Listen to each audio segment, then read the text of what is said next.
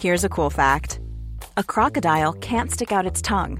Another cool fact, you can get short-term health insurance for a month or just under a year in some states.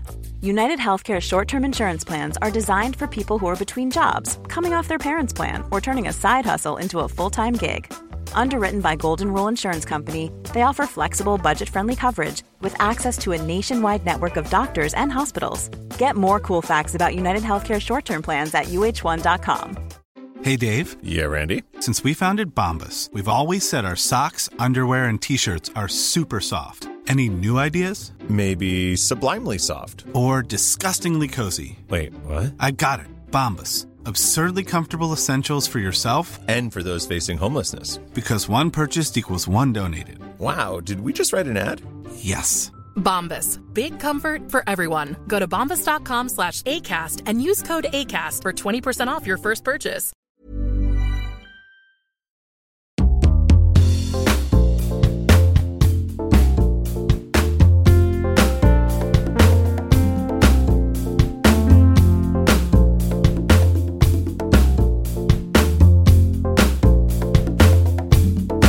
Du lyssnar på Löparsnack, podden för oss som älskar att springa och dessutom inte kan sluta prata om det. Kära lyssnare, välkommen. Jag heter Agneta Danneberg och till det här 31 avsnittet bjöd jag in ultralöparen Sofia Sundberg, tränare-S1 och tidigare triatleten Jeff Frydenlund och löpteknikgurun Fredrik Silén.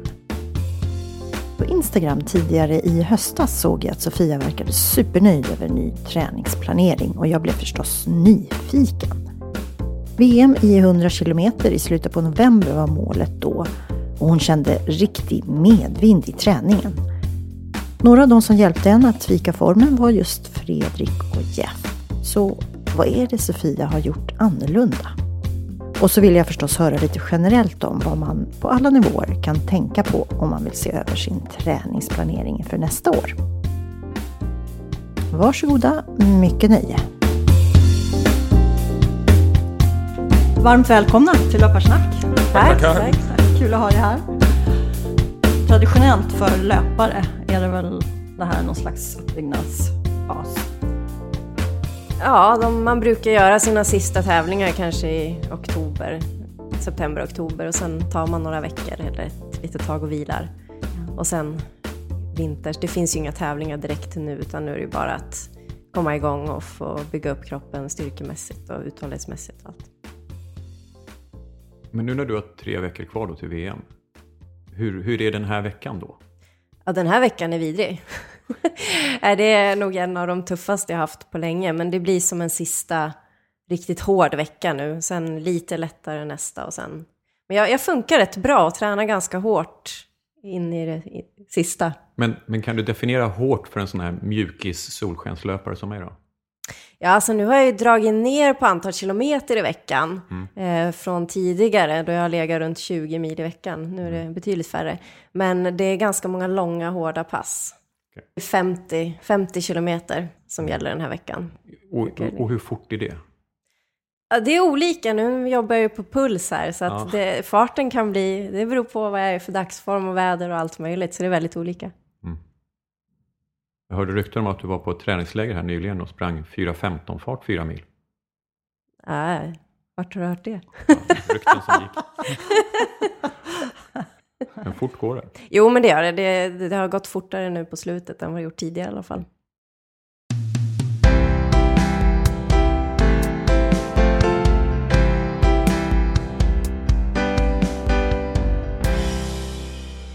Om man nu vill passa på att se över sin träningsplanering och inte bara skriva träningsdagbok då, som jag brukar göra. Utan verkligen tänka, okej, 2017 har jag ett mål i juni. Vad rekommenderar ni att jag börjar med? Alltså, har du målet klart för dig, då är det dags att börja räkna baklänges från juni och till nu då.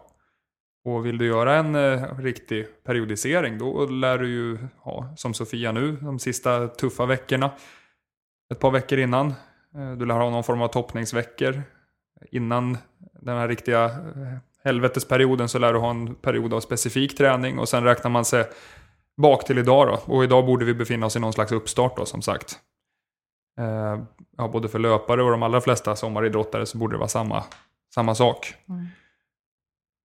Och just till alla då som skriver träningsdagbok så tycker jag det är viktigt att man funderar på varför man gör det.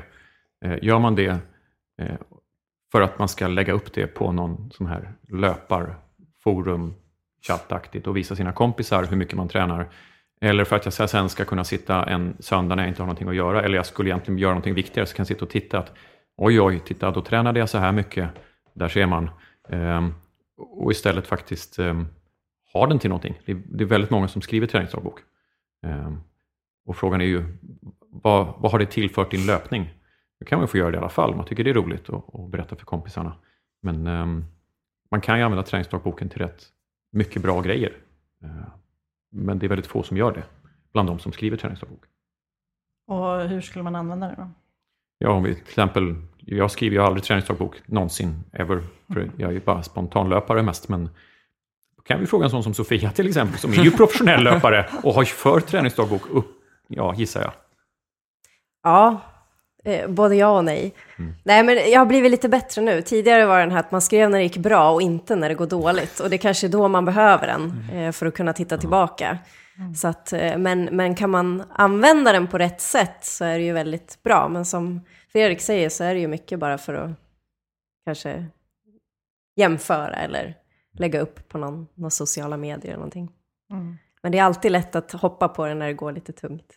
Man vill se de här positiva resultaten. Men skriver du då sådär hur det känns? Ja, jag vill börja lite mer nu när jag... Plus minus i kanten. Sådär. Ja, nu när jag har anlitat en tränare också så har det blivit lite mer kanske för hans skull också. Och se hur man känner. När man ligger på en hög träningsbelastning så är det ganska viktigt hur man mår runt omkring. Så att han går in och läser. Ja, precis. Det hoppas jag i alla fall. Men det gör jag. Det är där man kan gå tillbaka och se om man får någon skada eller att det händer att liksom, det vill ge en svacka eller olika saker. Då kan man gå in och kolla och se att det kanske var lite för hårt helt enkelt. Här låg jag väldigt högt i puls trots att farten kanske inte var riktigt så hög. Vad är det som har hänt? Vad kan jag göra bättre till nästa gång?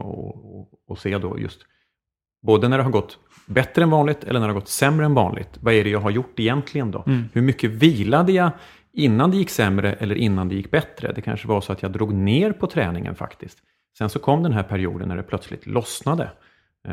Eller att det gick åt skogen och då kanske jag hade ökat. Eller så hade jag bara kört för lite hårda pass. Det kan ju också vara någonting. Så att, det är mycket det man kan ha det till att analysera. Och de här myspassen, vi pratade lite om det innan. Sofia, du sa, jag ger mig inte ut på de där myspassen längre. Nej, det är väl lite också vem man är. Det är klart att det kan vara skönt att gå ut och ta en morgonjogg om det är det man mår bra av. Men för min del så ger inte de passen mig någonting just prestationsmässigt. Och då hoppar jag dem hellre. Men för en person som tränar för att må bra, det är skönt, gillar att träna på morgonen till exempel, då ska man ju göra det. Men för min del så sliter de kanske mer än vad de ger. Men gjorde du många sådana tidigare? Ja. En stor skillnad. Det var väl det jag gjorde. Jag tränade ju mer och på ett sämre sätt. Jag sprang för långsamt helt enkelt. För många långsamma pass. Och då blir jag inte bättre. Vilket då ska man tänka på att om man inte är då i landslaget så är det största problemet, eller ett stort problem, inte det största, men ett stort problem för många, det är ju att de springer för lite. Det är jättevanligt att folk säger till mig, hur ska jag göra för att bli bättre? Jag vet inte hur jag ska göra. Hur många gånger i veckan springer du då? 2, kanske 3. Fast 2 mest. Men spring 3 eller 4 gånger i veckan då. Alltså det finns en ganska linjär liksom, där, med prestationsökning och volym och prestationsförbättring. Det är linjärt bara. Tjoff, träna mer. Om man är på 2 gånger i veckan nivån så är det, men ta en morgonjogg då, lite extra, 1 eller 2 gånger i veckan, plus dina vanliga 2 pass. Och du behöver inte springa långt och du behöver inte springa snabbt, men gör det Och så får de lite volym och så säger det svårs med prestationen. Men ligger man på de här sanslösa kilometrarna som en ultralöpare gör, som Sofia då, så då får man ju tänka på ett helt annat sätt då. Jag tänkte bara säga det så att ingen lyssnar på det här och säger hon sa, nej det där med volym, det var inget bra, sa Sofia, så att jag skiter i det, jag ska bara träna en gång i veckan men jättehårt. Ja, man får tänka på vilken nivå man är. Men det är ju så att ju högre mål du har, desto noggrannare måste du vara med att varje gång du går ut räknas. Och morgonjoggen räknas inte för Sofia längre. Det var ganska många år sedan. Det räknades liksom som träning. Nu kanske det är jättemysigt om man är på Hawaii och tar en morgonjogg. Men ja, det får man väl göra någon semester då. Det är ju hennes jobb det här. Och det måste man ju ha klart för sig. Och de här olika delarna som sömn, kost, är det viktigt att man för in det i träningsplanering direkt, eller kan man köra lite på känsla? Alltså många har ju koll på vissa bitar, men visst tycker jag att det spelar stor roll. Alltså sömnen är ju väldigt viktig för återhämtningen. Och det är också ett tecken på om man kanske börjar bli övertränad eller någonting, att man börjar sova dåligt. Kosten ligger ju mig varmt om hjärtat och jag älskar att se vad den gör i min träning. Och jag är ju själv väldigt noggrann med att jag får i mig tillräckligt. Och det är väl det som kan påverka återhämtningen också mellan träningen, att man får i sig bra näring. Som timing är där, precis som med träningen, så är det bra att tajma kosten. En del har ju kommit till en insikt att nu har jag stått och stampat här och jag får inte ut någon mer effekt, även om jag har tränat hårdare och jag kan inte riktigt förstå varför. Då får vi börja gräva i det. Har du sovit då? Nej, ungen är uppe 6 gånger per natt. Och så men kanske vi ska börja där. Då är det ju inte så att man kan göra sig av med ungen, va? Utan då får man ju dra ner på ett träningspass i veckan till exempel. Se vad som händer där. En träningsprocess är ju alltid en ständigt pågående trial and error. Liksom. Testa en metod, utvärdera. Nej, det funkade inte. Då provar vi något annat. Sover du för mycket? Nej, det är inte troligt. Ja, men då kanske vi måste titta på kostbiten istället. Så att det är hela tiden många parametrar att titta på. Och träningen det är ju det första vi har och det enklaste vi kan korrigera. Om du lever ett vanligt liv och inte är heltidsprofessionell, så har du ju en väldigt begränsad tillgång till träning då. Och i regel är det bara den du kan tumma på. Du kan ju inte strunta i att gå till jobbet för att du känner dig sliten. Och du kan ju inte, som sagt, lämna bort barnet hur mycket som helst. Utan det enda vi kan jobba med då är ju träningen. Så i regel är det ju den som ryker då ifall det slutar svara. Och det är ju bra att periodisera sin träning på olika sätt. Både i mindre cykler och större cykler. Men det här att en del kör kanske 3 veckor i lite stegrande intensitet och så tar man en liten lugn vecka. Och det kan ju vara jättebra att göra. Och speciellt om man är på Sofias nivå. För väldigt många människor så kommer livet att periodisera din träning åt dig. Plötsligt så blev barnen sjuka, eller så fick du mycket att göra på jobbet, eller var tvungen att göra en resa. Och då gäller det att man är tillräckligt flexibel helt enkelt. Så att men då tar jag en lugn vecka, nu stuvar jag om här i programmet. Och sådär. För att, det beror ju på då vilken nivå man är på, vad man har för mål. Ska man vinna VM-medaljer eller ha lite trevligt några gånger i veckan och slå pers liksom på ett lopp i sommar. Det är lite olika. Liksom. Och där kan man ju gå tillbaka till det här med träningsdagboken igen. En träningsdagbok och en träningsplanering, en i varje hand, kan ju bli lite kontraproduktiva om man är som... I Sverige har vi ju en tendens av att vi jobbar hårt, vi gillar att liksom... noggranna, följer det man har kommit överens om med tränaren i det här fallet. Och har man gjort en 100% träningsvecka, då ska det ju å andra sidan vara en 100% träningsdagbok, va? Men då blir träningsdagboken istället till en negativ hets. Att gör jag inte det här nu så kan jag inte föra in det i träningsdagboken. Och då måste jag göra det här även om jag inte borde. Det är något man måste jobba mycket med. Alltså förstå att det som står på ett papper är kanske inte det mest optimala. Utan man måste ju hela tiden ha i åtanke vart för livet mig. Det vet vi ju inte från dag till dag. Men det kan man ju se till exempel på, finns det sådana här studier på ungdomar som börjar på idrottsgymnasier. Så blir de i regel sämre efter första året i gymnasiet när de får tid att träna mycket, mycket mer. Men då är det den allmänna stressen att väldigt många som måste flytta från hemorten, både flytta hemifrån från mamma och pappa, byta ort, nya vänner, nya lärare, nya saker. En allmänt ganska stort press- och stresspåslag på olika sätt. Vilket gör att sen så lägger man inte på då den stressen med den ökade kanske träningsdosen som blir. Så att det är rätt vanligt med sjukdomar och negativa spiraler överhuvudtaget. Så man måste alltid se till de här omkringliggande faktorerna liksom, för att få det bra.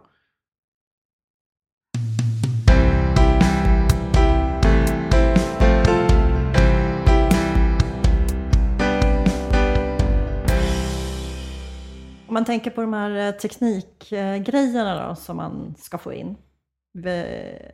När under året rekommenderar man ser över det? Nej, alltså jag ser ingen gång under året som man inte ska jobba med teknik. Alltså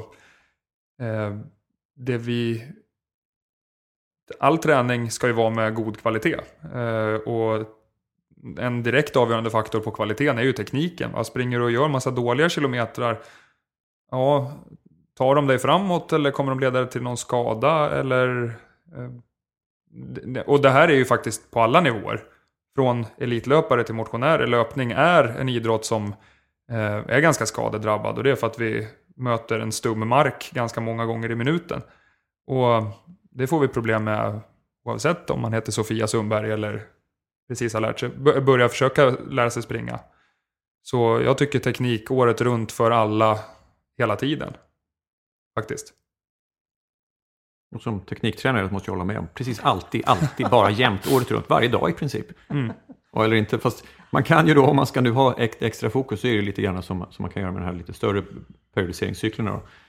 Så brukar jag rekommendera folk, det är väldigt mycket ganska tung styrketräning vid den här tiden på året. Det blir du inte speciellt snabb av och explosiv av, och så att just sen kanske det inte är det bästa alltid.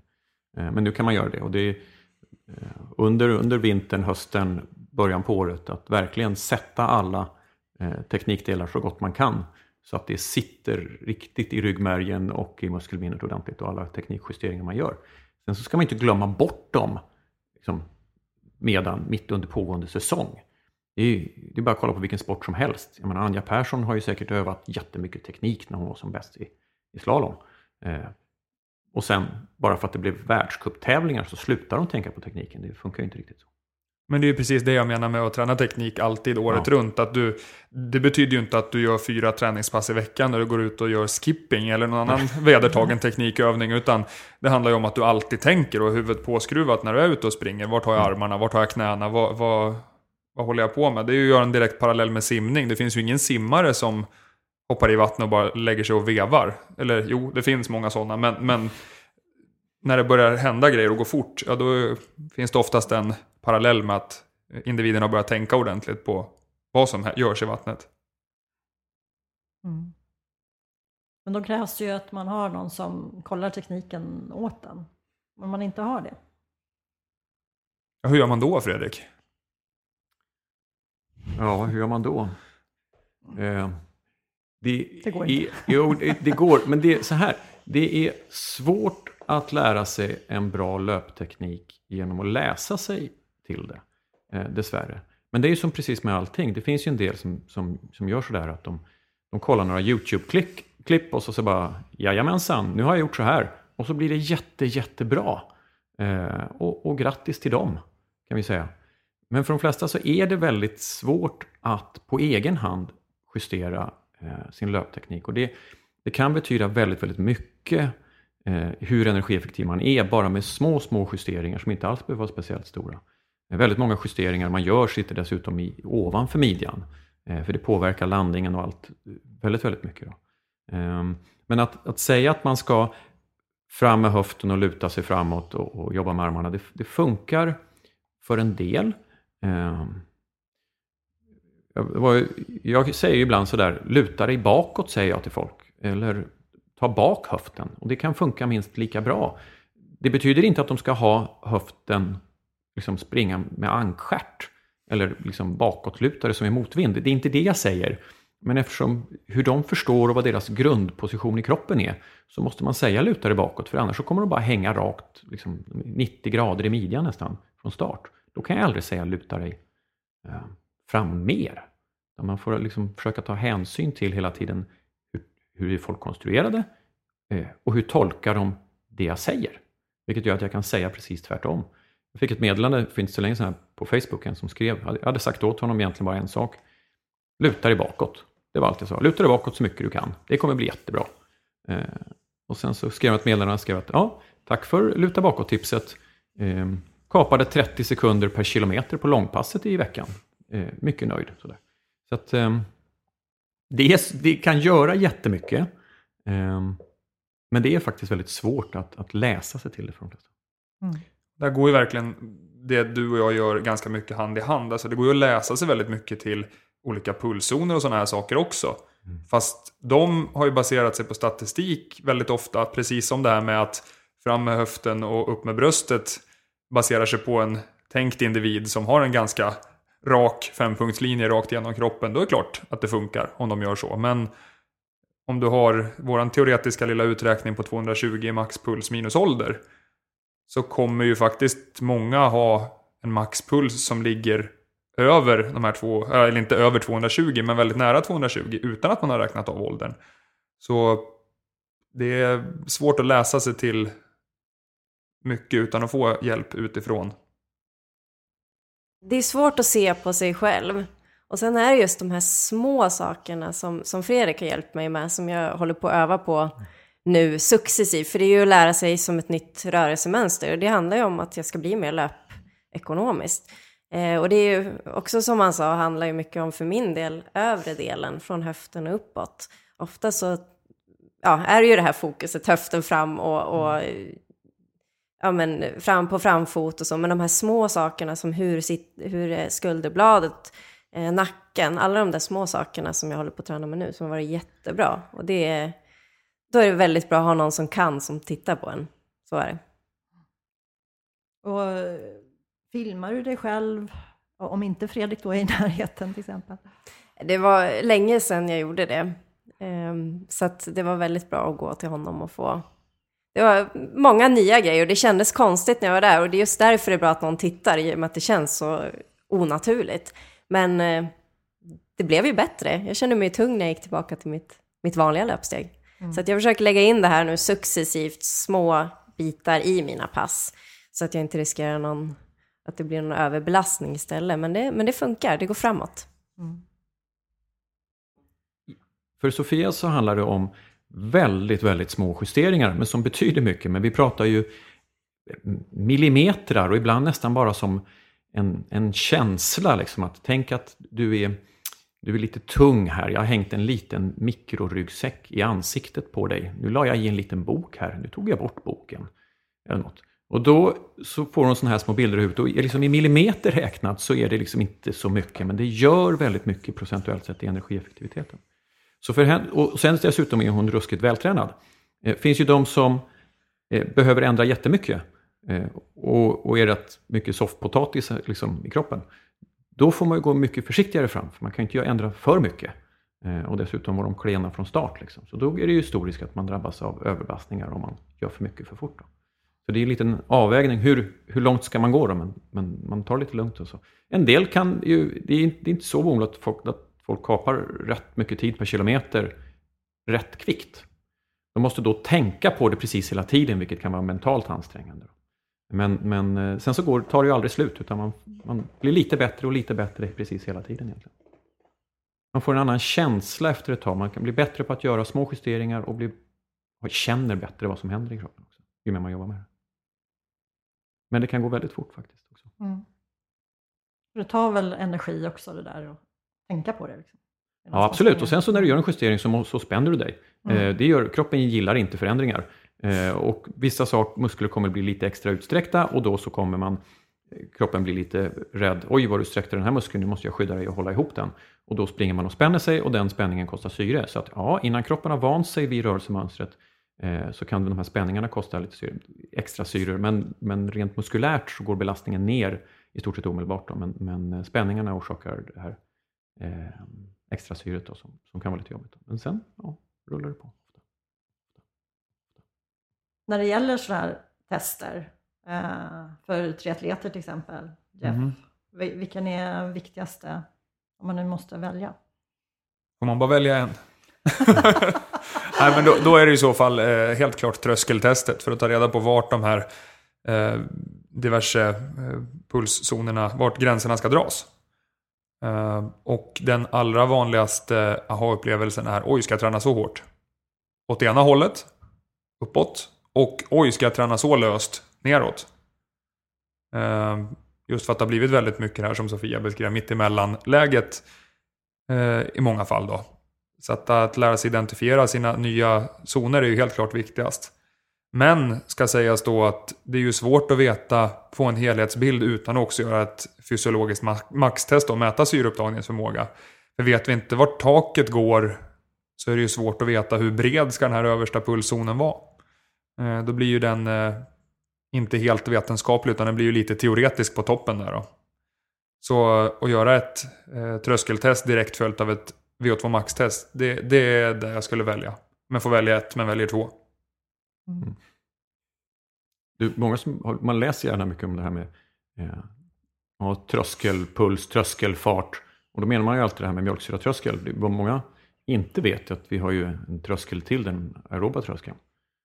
För det är väl inte så många som känner till som kommer till dig, Jeff?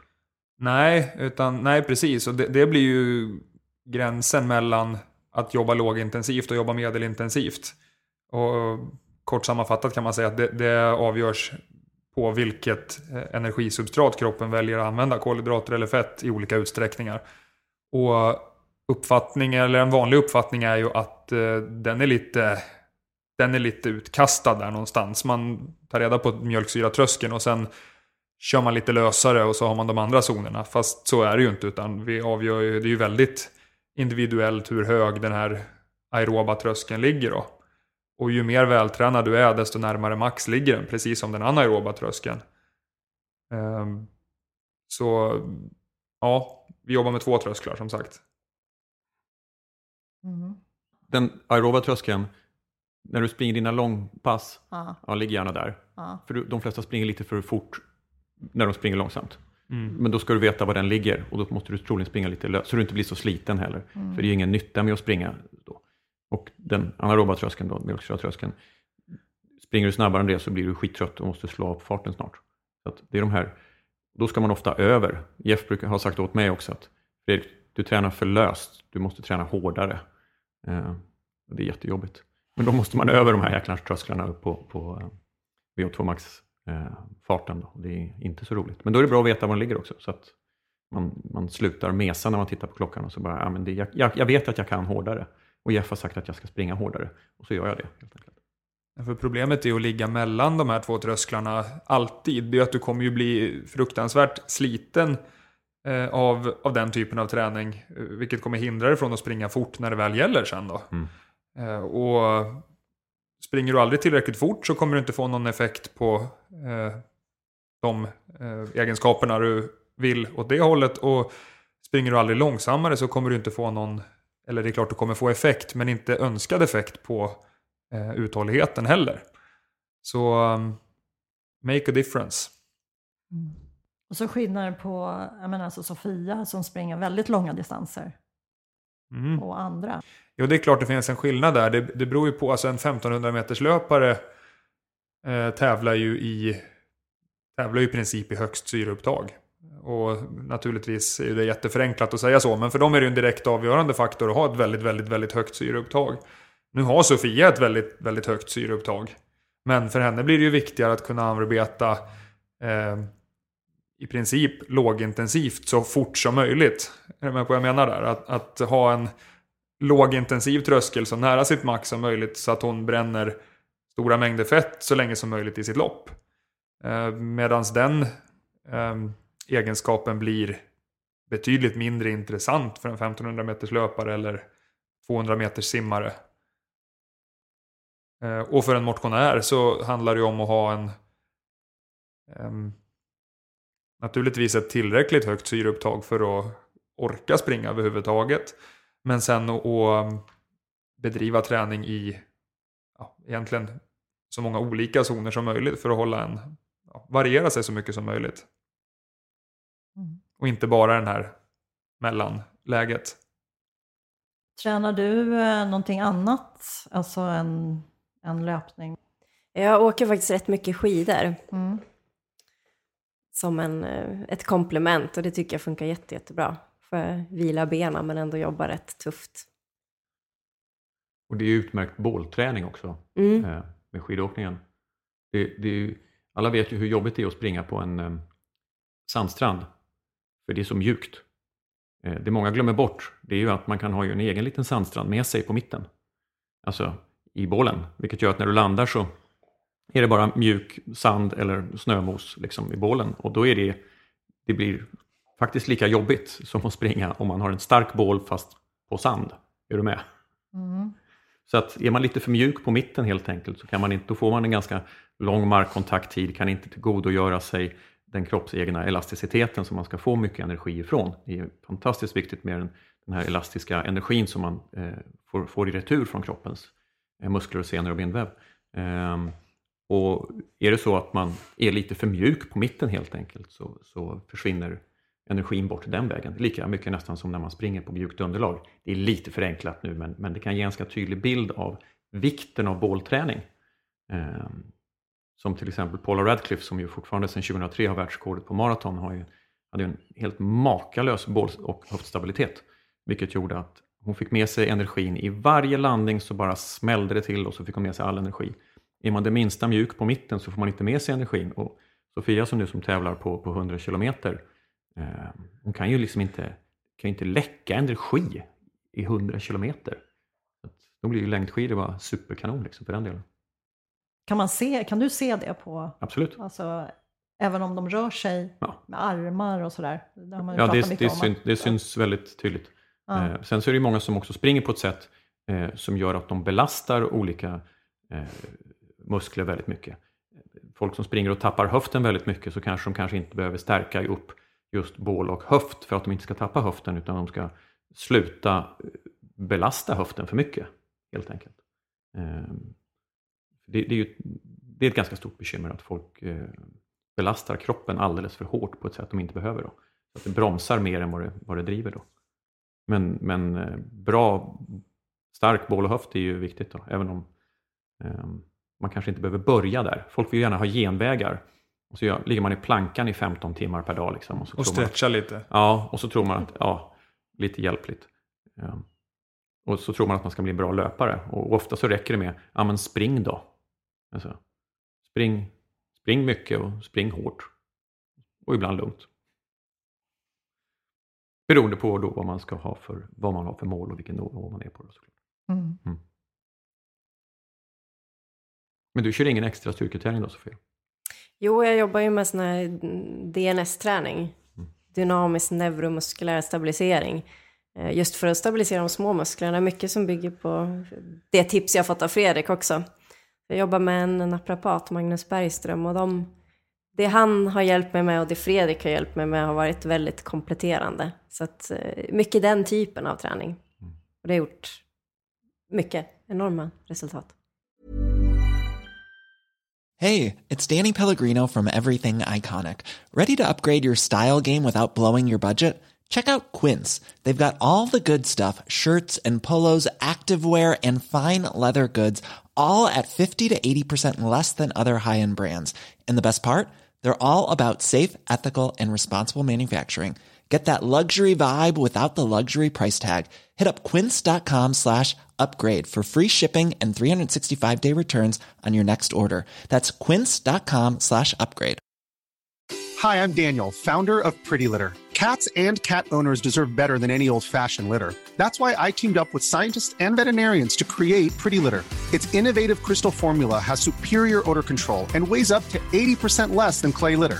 Pretty Litter even monitors health by changing colors to help detect early signs of potential illness. It's the world's smartest kitty litter.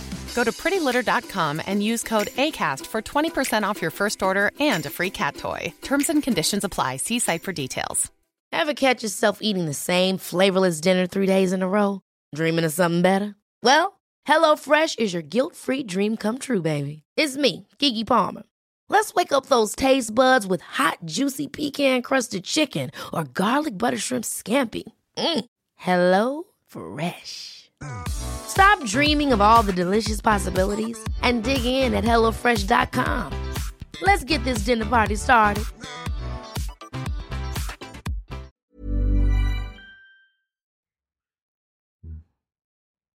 Det måste man ju faktiskt ha klart för sig att även om man... Alltså, alla kroppar har inte förutsättningar att springa som de är från början. Utan då måste man ju börja jobba med andra grejer. Hur ofta ser vi inte stela höftböjare? Till exempel. Alltså skrämmande stela höftböjare. Risk för ohälsa, även om du inte vill springa. Och det är ju väldigt grova drag. Men när du kommer upp på en ännu högre nivå som Sofia, då blir ju de där... Det är ju då det börjar räknas verkligen med de här små kompletterande grejerna. Och lära sig spänna an en liten muskel inne i ljumsken. Det kanske inte nybörjarlöparen har någon större nytta av. Men för Sofia kan det vara en direkt avgörande faktor. Pallen eller inte liksom. Typ. Ja. Men stretch och yoga, alltså det är inte det som är... Det blir lite liknande yoga för mig att göra de här rörlighetsövningarna. Rörlighet tror jag är något många glömmer bort. Och sen är det väl så, när vi har passerat 25 så kanske vi behöver lite extra. Jag slarvade ju med det mycket tidigare. Och det gav ju också att jag blev väldigt stram i höftböjan och fick väldiga problem. Så att det är en daglig rutin i mitt dagsmönster för att jag ska fungera och kunna träna. Så att rörligheten det är otroligt viktigt. Men sen så behöver ju då Sofia jobba kanske med sin rörlighet lika mycket som många motionärer. Därför att eftersom hon springer hysteriskt många kilometer i veckan och har ett väldigt aktivt jobb. När du står mycket överhuvudtaget och gör tester på folk så har hon en god rörlighet från start. Hon rör sig mycket på det sättet hon ska röra sig när hon tävlar hela tiden i sin vardag. De flesta människor liksom kör barn till dagis och sitter på jobbet all annan tid. Men då måste man kanske ha lite större fokus på rörlighet. Då kan man igen då, tittar man på, om man kollar på Sofia, hon är med i landslaget, hon gör inte jättemycket rörlighetsträning. Då behöver inte jag göra det heller. Jo, det behöver du. För ni har helt olika liv och liksom olika startpunkter just nu. Och sen om man väljer att kalla det för yoga eller för DNS eller NURAC eller vad som. Det är lite, vi är ju väldigt snabba idag. Trenden är ju att man ska stoppa allting i ett fack och så ska man säga, men jag tror på yoga. Och det är väl bra. Alltså jag säger inte att yoga är dåligt, utan jag säger det att för löpningens skull så handlar det om att komma ut i ytterlägen och träna på sin rörlighet. Sen vad man väljer att kalla det för, släpp det och jobba bara med rörligheten. Hitta något som passar dig och gör det. Ja. Sen behöver det inte vara att man ska iväg på ett pass som tar en timme eller vad det är. Utan bara man får lite rutin, det räcker med ett par minuter. Så får nog alla till det. Innan man ska ut och springa eller efter. Att bara få några övningar. Eller just om man sitter då mycket på jobbet. Det krävs inte mycket. Får man bara rutin på det. Så går det lätt. Är det viktiga att man faktiskt gör det varje dag då? Snarare än vad man... Det beror ju helt på vad för egenskap det är man behöver komplettera. Om du har en extremt svaga framsida lår och måste jobba med svintunga benböj, då kanske du inte ska göra det varje dag. Men som det vanligaste är ju hos sittande att man har en begränsning i höftregionen, och det kan man ju faktiskt jobba med varje dag och flera gånger om dagen. Där är det väl nästan the more the merrier lite grann. Fast det är ju ingen som gör det varje dag. Nej, jag sa att man kan. Ja. Jo, ett kort tag gör de flesta det. Men det är så att sitter vi här nu och säger så här, det här ska man göra varje dag, så kommer folk säga, ja det ska jag göra varje dag, och så kommer du hålla kanske till kaffet när de gör det, och sen så är det klart med det då. Ibland så brukar folk fråga mig just det, men hur ofta ska jag göra det här, och hur ofta ska jag köra styrketräning, löpspecifik, ska jag köra det hur många gånger i veckan, räcker det med en gång, är det ett eget pass, är det före eller efter långpasset, eller före eller efter intervallpasset? Och då brukar jag vägra svara helt enkelt bara. För om jag säger att det ska, optimalt kanske är att det är ett eget pass. Nej, då hann jag inte ett eget pass. Ja, men om du inte hinner det, då kan du väl köra i samband med löpningen då. Ja, men var det före eller efter? Och var det långpasset eller inte? Ja, men sluta nu. Så att då fastnar man i om jag har sagt någonting på det. Och det viktiga är bara att man gör det bara, helt enkelt. Är det bra att göra lite varje dag? Ja, för många.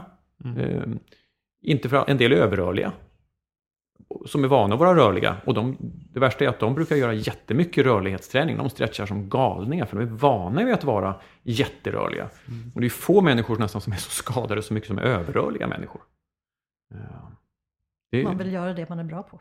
Ja, men så precis. är det finns ju alltid en förkärlek att göra det man är bra. Alltså det är ju motsägelsefullt som det är. De som tycker att det är allra roligast att springa 400-ringar, det är ju sådana som har förmågan att pressa sig själv så att de verkligen håller på att typ dö när de går i mål varje gång.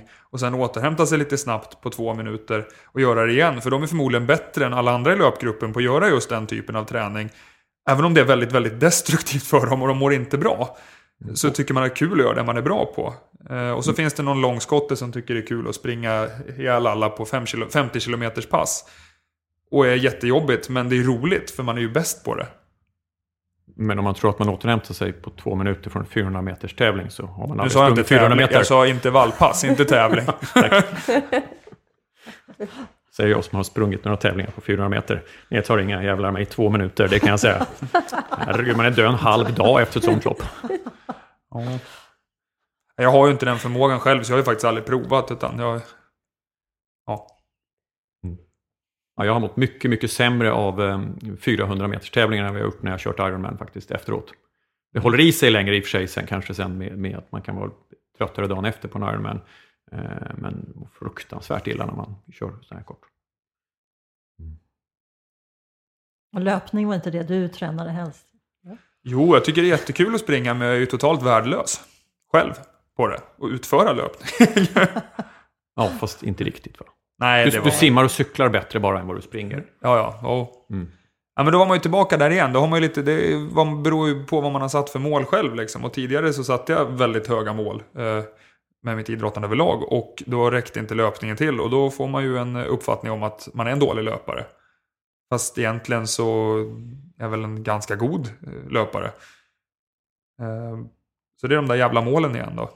Det gäller att lägga dem på rätt nivå och sen hitta en träning som man klarar av att utföra ifrån dem då.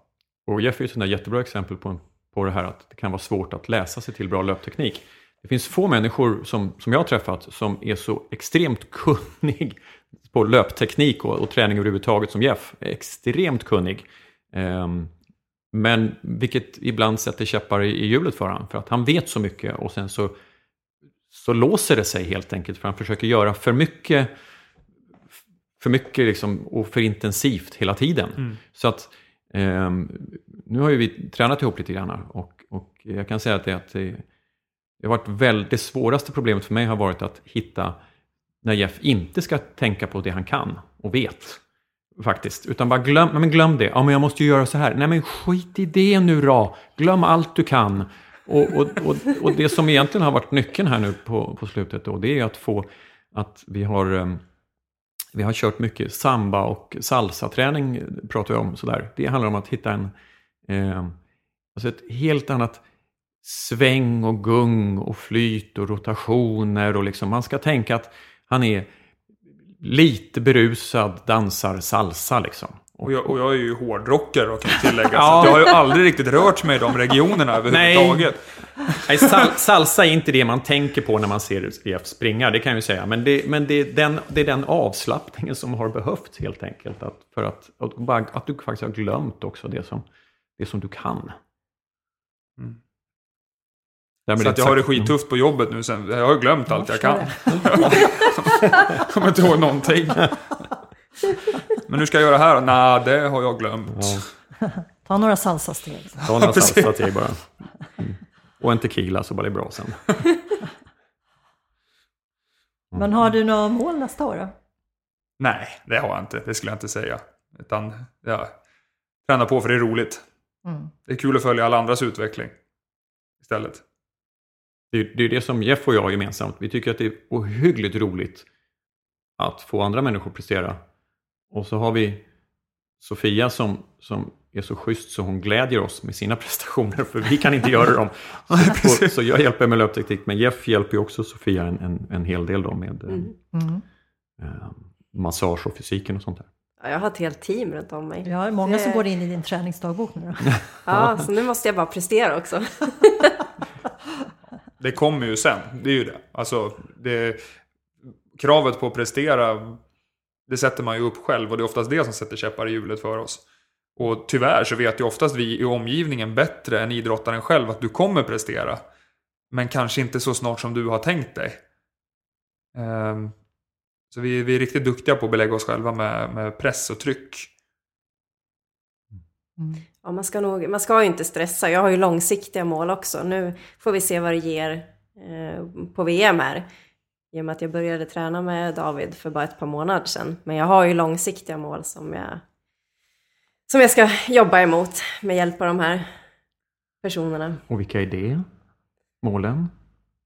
Ja, det är ju Comrades då först och främst 2017. Världens tuffaste asfaltslopp ultra i Sydafrika i juni. Som nästa år går upp för då. 88 kilometer. Hur många höjdmeter? Ja, det är 2000. Så då ska jag ju få hjälp här av Fredrik med lite extra backteknik. Uppför och utför, för det tror jag kommer behöva.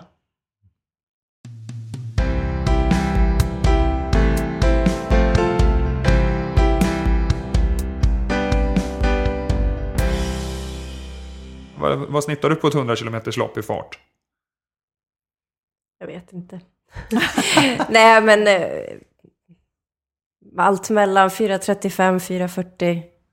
Alltså det är så mycket som spelar roll, men det är väl i alla fall där jag vill ligga. Så. Och det kräver ju en viss fart alltså. Det är ju bara att ut och prova och springa några tusingar på 4.40 och vila emellan. Så faller många ifrån ganska fort. Och ska du göra 100 stycken? Ska du göra 100 stycken utan att vila. Med en nummerlapp dessutom. Så att långdistansen går ju fort idag. Ja, tittar man på farterna på ett mästerskap på 100 kilometer så är det går ju riktigt, riktigt snabbt. På här sidan är de ju nere på under 3.45 per kilometer i 100 kilometer. Så att kvaliteten på passen blir ju också viktiga. Om man vill hålla den farten på tävlingen. Så att jag måste ju ligga ofta på min tävlingsfart eller lite snabbare. Så att tidigare när jag körde flera mil i veckan och kanske låg betydligt långsammare. Det var väl bra då. Men nu måste jag vara på de farterna jag ska vara van för min tekniks skull. Att jag ska lära kroppen att det är här jag ska ligga. Det var rätt intressant just med naprapaten som sa det. Att nu din kropp känns bättre nu när du ligger på din fart. Istället för de här långsamma som blir lite onaturligt. Men det är ju som sagt vem man är och vad man ska göra. Men för mig har det blivit färre mil i veckan, men mer kvalitet på det jag gör. Vi har inte pratat så mycket om överträning. Nej, men jag ser ju nu när man tränar på en hög nivå så blir det ju jätteviktigt att hålla koll på det där. Och det tycker jag har fått bra hjälp nu av att se på pulsen.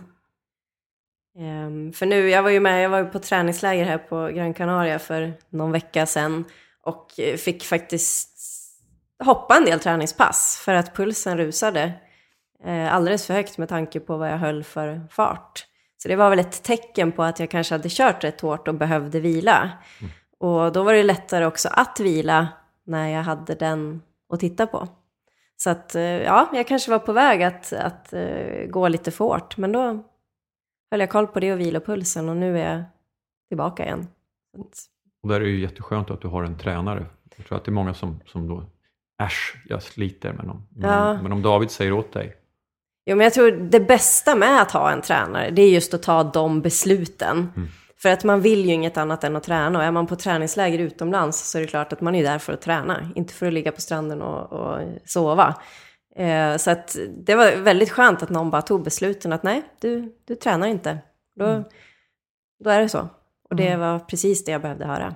Och vi har ju en så enorm tradition i Sverige av timhets. Och det är klart att volym är vad som Fredrik pratade om tidigare för löpare i början. Och ha det finns en direkt samband mellan volym och prestation. Men det går ju liksom, det finns ju en gräns där också. Till slut så har du om du bara jobbar med att höja volymen hela tiden och vill göra så många träningstimmar som möjligt så kommer du ganska snabbt nå ett tak. För det finns inte fler än 24 timmar på ett dygn och några av dem måste man sova och några måste man äta och så vidare. Och då bara försöka skotta in timmar på ett träningskonto, då blir ju det tar ju stopp när du nått det taket då. Men det ser ju bra ut på Funbeat. Det ser jättebra ut på Funbeat och sådär. Och anledningen till att det ser bra ut, det är att vi har den traditionen i Sverige. Att tid är allt. Men nu jobbar du med vad som faktiskt sker under de där timmarna. Och det är nu resultaten börjar komma. Men det är inte sagt att man inte först kanske måste lägga många år där man fokuserar väldigt mycket på volym för att säkra upp att man håller. Men någonstans så når man det där taket som sagt, och då måste man göra annat. Det som också är lite åldersrelaterat. Att har man gjort sin volym under många år så är det lättare att skala ner och mer jobba kvalitets- och intensitetsbundet. Då. Det är därför det blir så tokigt när löpare som börjar närma sig 40 sådär, och så säger de, nej men du vet, jag gör inte så mycket volym längre utan jag kör ju mest kör kvalitet på passen. Ja, det är ju jättebra för dig, va? Men kanske inte för en 26-åring. För de måste fortfarande skotta in sin volymbank innan de kan göra det på ett annat sätt. Det blir sätt. lite dumt när den generationens lite äldre idrottare då helt plötsligt säger, tänk om jag hade gjort så här från början. Tänk om, men då hade du ju inte haft, det kan du inte säga. Du hade kanske inte aldrig kommit till den här nivån överhuvudtaget om du hade gjort så från början. Det vet vi ju inte. Vi kan ju inte hålla på och spekulera med massa om, utan det man har gjort och det får man ju jobba ut efter.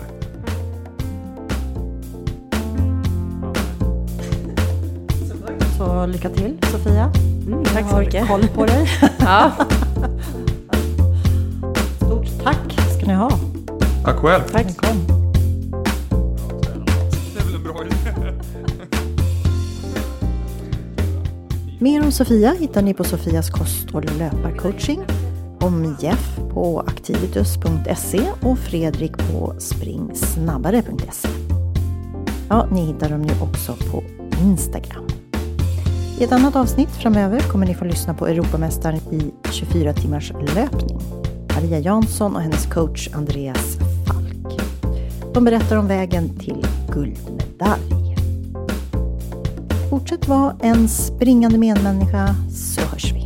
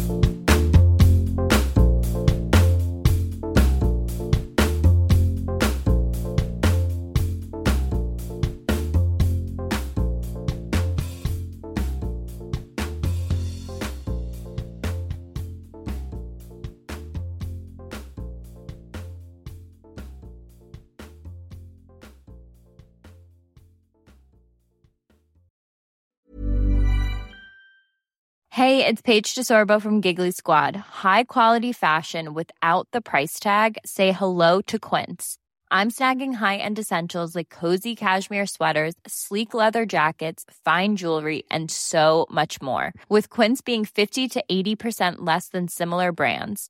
And they partner with factories that prioritize safe, ethical, and responsible manufacturing. I love that. Luxury quality within reach. Go to quince.com/style to get free shipping and 365-day returns on your next order. Quince.com/style. Mom deserves the best, and there's no better place to shop for Mother's Day than Whole Foods Market. They're your destination for unbeatable savings, from premium gifts to show-stopping flowers and irresistible desserts. Start by saving 33% with Prime on all body care and candles. Then get a 15-stem bunch of tulips for just $9.99 each with Prime. Round out Mom's menu with festive rosé, irresistible berry chantilly cake, and more special treats. Come celebrate Mother's Day at Whole Foods Market.